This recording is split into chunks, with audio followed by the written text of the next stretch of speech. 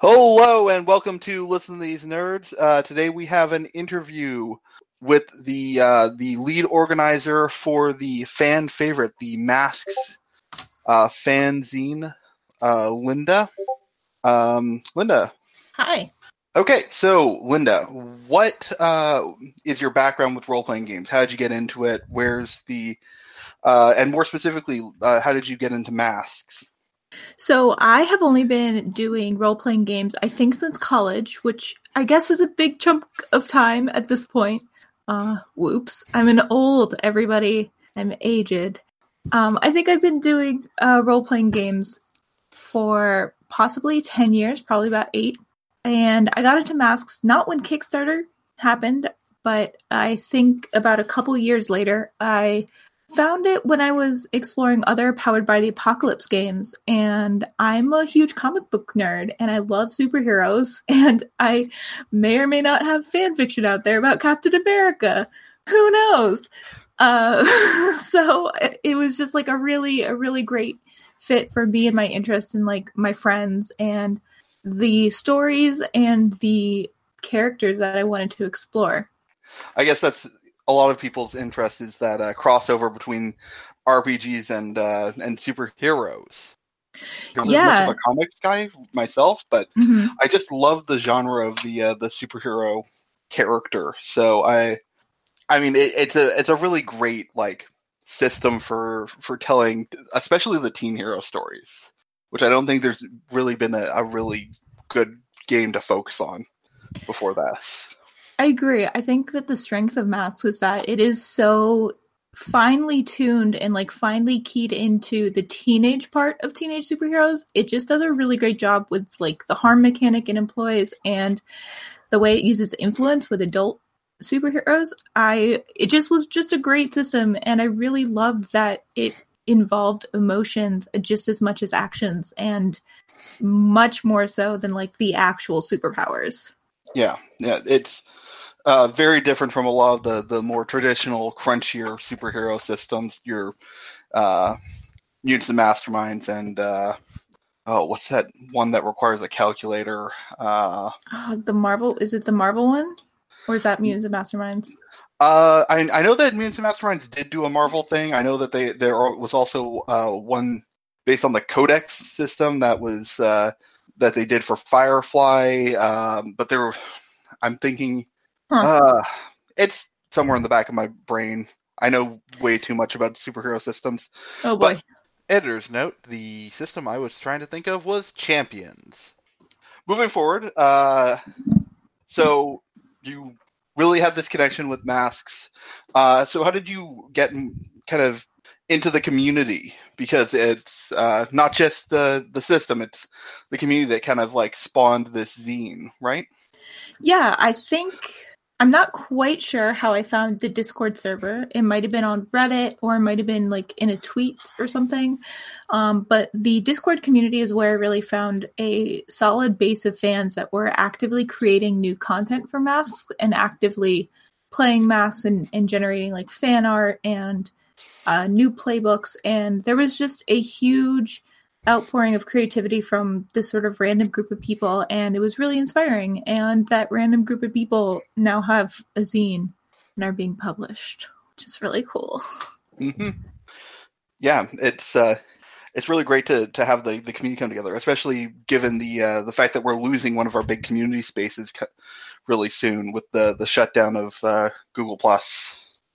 Yeah, that's a huge shame. There's, like you said, the role-playing community has really coalesced around this social media platform because it really allows you to share content in a very clear way and like set it up in a forum, but also a chat room. It wasn't, obviously, like the layout wasn't great and like the UI wasn't stellar, but it did the job, and it really encouraged a community that flourished outside of Reddit and wasn't necessarily super into like creating a Facebook group. So the fact that Google Plus is leaving it is like a huge bummer, and I hope that everyone listening has backed up their content. You can download your content, all of it that you've ever posted, to Google Plus. So there's a way to do it. I encourage you to save the work that you've done. Mm-hmm. Also, if you are at all a community creator, I would suggest cross-posting wherever you can. Maybe go on the Discord and throw up anything into there so that the fan base can still access all of that great work. So, aside from just creating a place for all these fan works to congregate, what else went into the creation of this zine?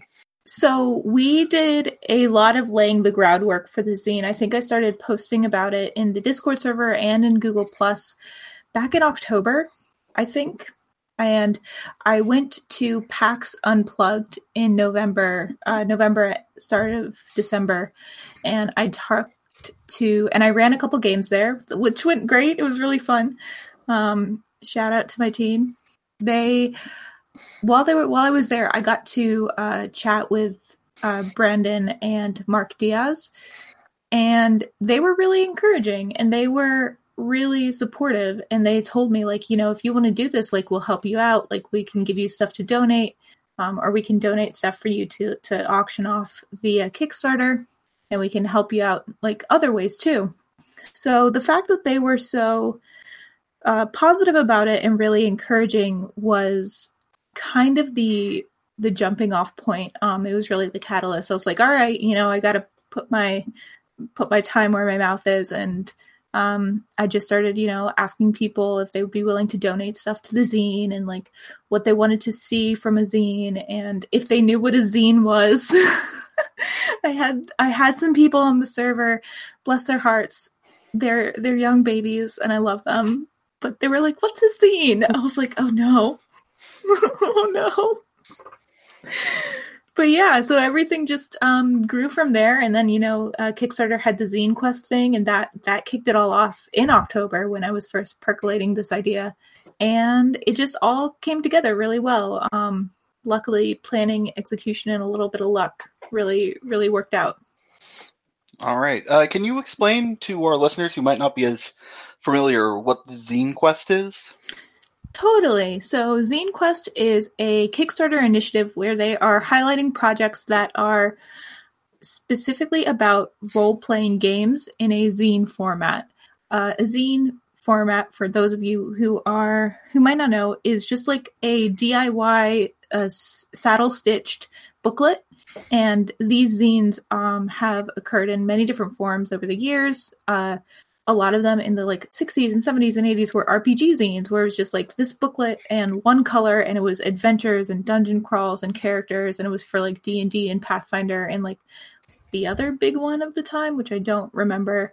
But there were also zines for fandom. So like there were Star Trek zines, and one of them got so popular that Gene Roddenberry actually like brought it into the writers group, the writers like table, and was like, this is required reading and everyone needs to read it. And he threw down like the first copy of the Spockanalia and made all the writers read it.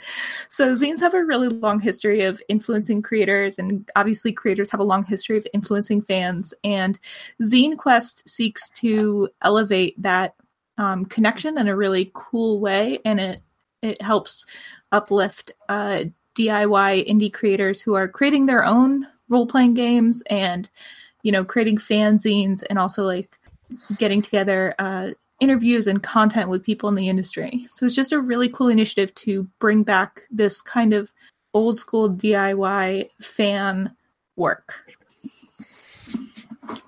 Very cool. All right. So I think we've talked enough about where it came from. What in the zine would you like to highlight for our listeners? So there's a lot of really, really cool things in the zine, including fiction and articles and one-shot modules. But I think one of the really cool things that I love is we have a page of adventure seeds. So you would roll 2d6, and if you got like a 1 and a 5, the adventure is like a vampire strikes downtown, but you could choose 5 and a 1, and like a living moon comes crashing into Halcyon City. And it's just little like ways that you can get started in your campaign. And it's really cool and easy to use. And the guy who donated it is a member of our Discord who has run a lot of cool games using his own seeds. So yeah, it's just like cool little supplements that I really love. Yeah, another good one is like there are a couple modules, like one-shot modules in this book. And one of the ones that's really fun is Homecoming. So it's like a game all about, you know, your teenage superheroes getting a date for homecoming, and like the punch is spiked, and there are some custom moves, and the author actually included a playlist of like old school 90s and like early 2000s songs. So yeah, you can like set up a playlist for this game. It includes stuff like Twisted Shout by the Beatles, Sweet Dreams of the Eurythmics, and How to Save a Life by the Fray. So that's some flashbacks for you guys. Mm-hmm. Yeah, when I was doing my brief skim through the zine, that one definitely caught my eye. It's something I probably am going to pull out for my own campaign. So listeners may in fact hear this adventure play out with the Ragtag Teens at some point. That'd be great. That'd be really cool. Another cool thing that we got for the zine is we actually got people to write articles about their experience with masks and running masks. So we have an article about the history of superhero role-playing games, which I really, really enjoyed.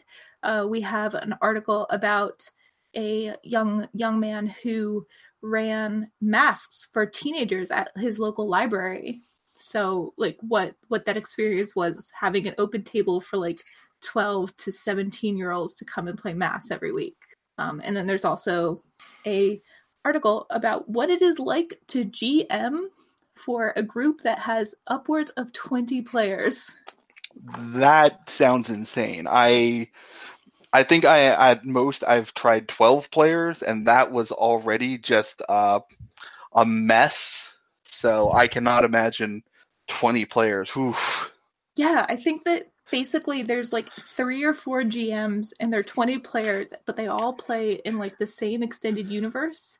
And I think that they maintain their own wiki to keep up with everything. And I'm just like, what is happening? So it's really like, it's a fascinating article. It's really wild. And then there's like a picture at the end. One of the players is an artist and they drew Big Team. It's just, the name of the team is Big Team. And I love it. Wow, that's especially given the number of available playbooks, that's got to be a very interesting group, especially if you've got people crossing over and you end up with, I don't know, 2 legacies or 2 proteges just from different parts of this huge group just showing up together. Totally. Can you imagine like 3 delinquents getting together to try and save the day? It would be great. They would like devolve. It would devolve so fast. Mm-hmm. They'd be villains by the end of the session. No, that's what happens when you get 3 delinquents and a reformed in the same party. Oh my god, no! Yeah, there's no hope for you. There's none. Give up. As a GM, just like give up.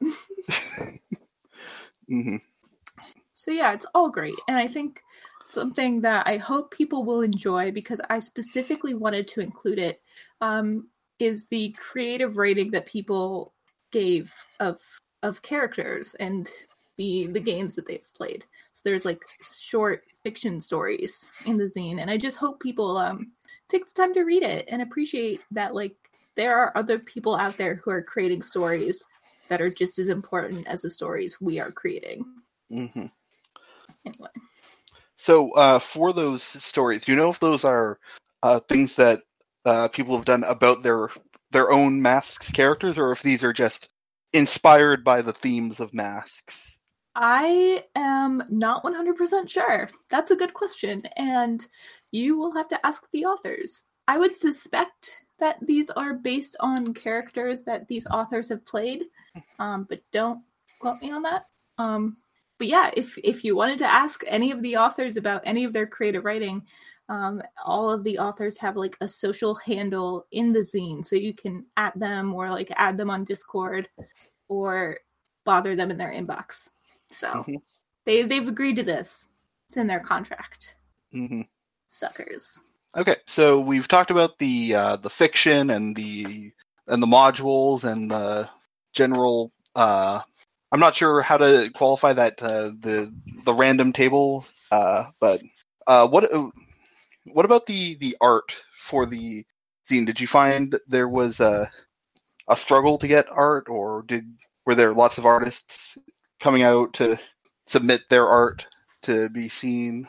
So it was not necessarily a struggle to get artists. I wish I could have included more, but I think I underestimated the amount of space that the written content would take up. So I wasn't able to include as much fan art as I would have wanted. But the fan art we got was really great, and people were really good about working within the boundaries of you can only use this one color, which is like a dark blue and shades of it going down to white. So the artists that we got, I'm really, really pleased with, and I'm very proud to have them in the zine. I didn't find it too hard, but I definitely made sure to cultivate those relationships first. And like emailing them directly and being like, hi, I want something super specific from you. Do you want to like hang out and draw for me? Mm-hmm. And I mean, the biggest issue that I saw with the artists is that I could only tell them like what I was doing, and I sort of gave them free reign to do anything that they wanted with the caveat that it be in this one color. And I couldn't really help them out really at all. With the written content, I can edit it and I can format it and I can help create visual interest as well as the narrative interest that the author already provided. But with fan art, I really can't do that. So I just sort of had to like pray that me being interested in other people's art was enough to like inspire people to draw. Mm-hmm. So in the copy I've got, there's still some art to be placed assets. Are you still waiting on some art from artists, or is that just you haven't found the right cut for it yet? So with a couple of those, I have to tell one of the artists that they need to do it in one color because I forgot to tell them. Whoops. Feel real bad about that. But the other ones, I think that I'm probably going to be commissioning or be like put out another call for artists. I'm not waiting on any. I just realized that like I had empty space there, and wouldn't it be cool if we got more art? Mm-hmm. Mm-hmm. So basically, I'm going to try and find, just other artists in the fandom who are willing to draw and be a part of the weird zine that we've made. Yeah. All right. I think I've been humble and patient enough. Can we talk about the playbooks? We can. So I know quite a bit about one playbook, The Enduring. It might be because I wrote it, but you did? Mm-hmm. No. Really? What a surprise. Mm-hmm. So generally, when I was, maybe just shows my thinking, being one of the two like playbook authors in the zine, but I was expecting a lot of playbooks to be submitted. Did you think that you were going to get more playbooks, or? So a lot of the playbooks that were offered, I looked over and I wanted different things from the playbooks than the author wanted, and I didn't want to alter their vision to suit what I wanted. So I just decided to ask them to do something else. But there were, like, we did have, like, I think 3 or 4 additional playbooks that had already been offered to us to like publish.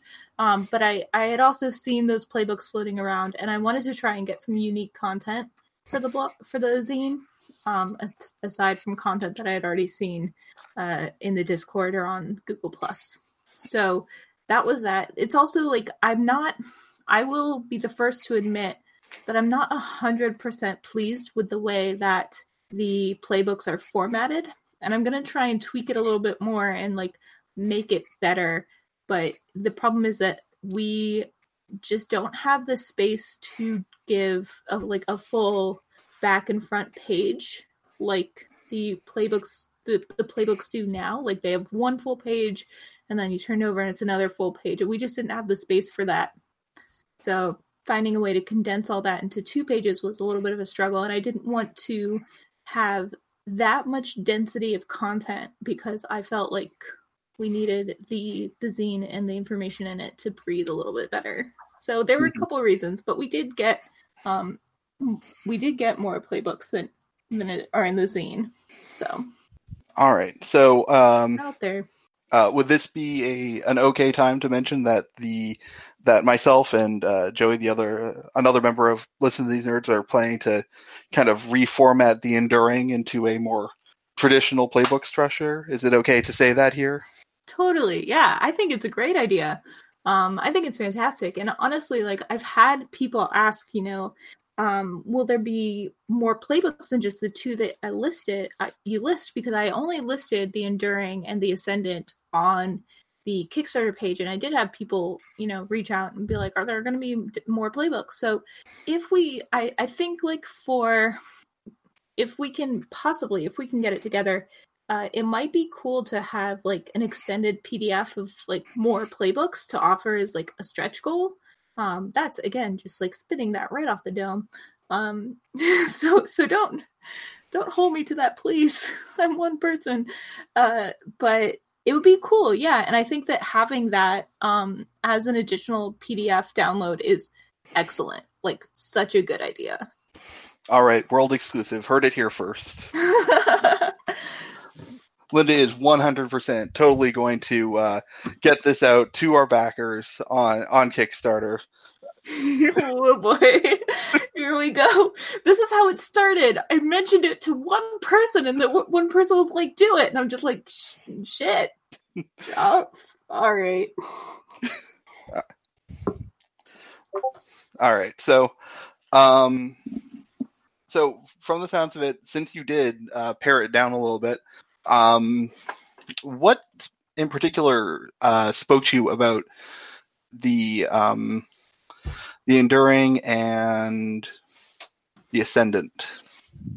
So I think the reason I'll start with let's start with the Enduring, because I think that's a bit of an easier one for me to talk about. It just seemed like such a solid character idea. The idea that you had powers and now you don't, but you're still a hero. And I think that kind of sets you up for a lot of teenage angst and a lot of drama and a lot of conflict, but it also is just a very clear and direct character to explore. And there are other characters that have gone through that in comic books, so it's easy to have those parallels and that inspiration. I think that like almost every single superhero you can think of has it, like, I'm suddenly depowered arc, think about the arc where like Superman's blood was like infected with kryptonite and he couldn't do anything. He was like a normal human. Anyway, so there's a lot of reasons why I really liked the Enduring. But I think the fact that it was very approachable was really, really key in that way. Yeah, definitely the if I can talk about my own work for a couple seconds. Absolutely. The origin of the Enduring, actually, I was originally working on it before, like, literally started maybe a week before you started posting about the zine, was because in a different Masks game that I don't post online, because I'm a crazy person and I run 2.5 Masks games at the same time. Good Lord. Continue. One of my players basically went through this big event. He was playing the Doomed, and his character at the end beat his Doom, lost his powers, and then we were gonna, pick up a new season, I guess. And a lot of people retired their characters, but he decided to keep on with the same character, but wanted to change playbooks, and his only real option was the Beacon, which didn't really feel right. A lot of the Beacon's moves are about proving themselves and about saying, hey, I'm new to this. I don't have any experience. There's not a reason for me to be here. And it didn't really feel right for his character. because his character was, no, I've been here. I've done this. I used to be able to do what you do, but now I can't. But I'm still here, and I wanted to kind of make a playbook for him that better fit his character. And as happenstance, the zine just kind of came out right at that same time when I was starting to work on that. So that's kind of where that whole idea came from, was just seeing this kind of hole in the like character archetypes of there's nowhere for a character who loses their powers at the end of a season to kind of go to for a new archetype. Yeah, and I think that you bring up a really good point with the advancement of a character. I can see this, the Enduring, working really, really well for someone like the Transformed, you know, like once they finally figure out how to like revert back to their human self, like maybe they go to the Enduring playbook, you know? Same thing with the Bull, like once they figure out what created them and how to like uncreate themselves, the Enduring sounds like, again, a really great way to like move beyond their playbook. So yeah, I think it's very applicable, and it's a really good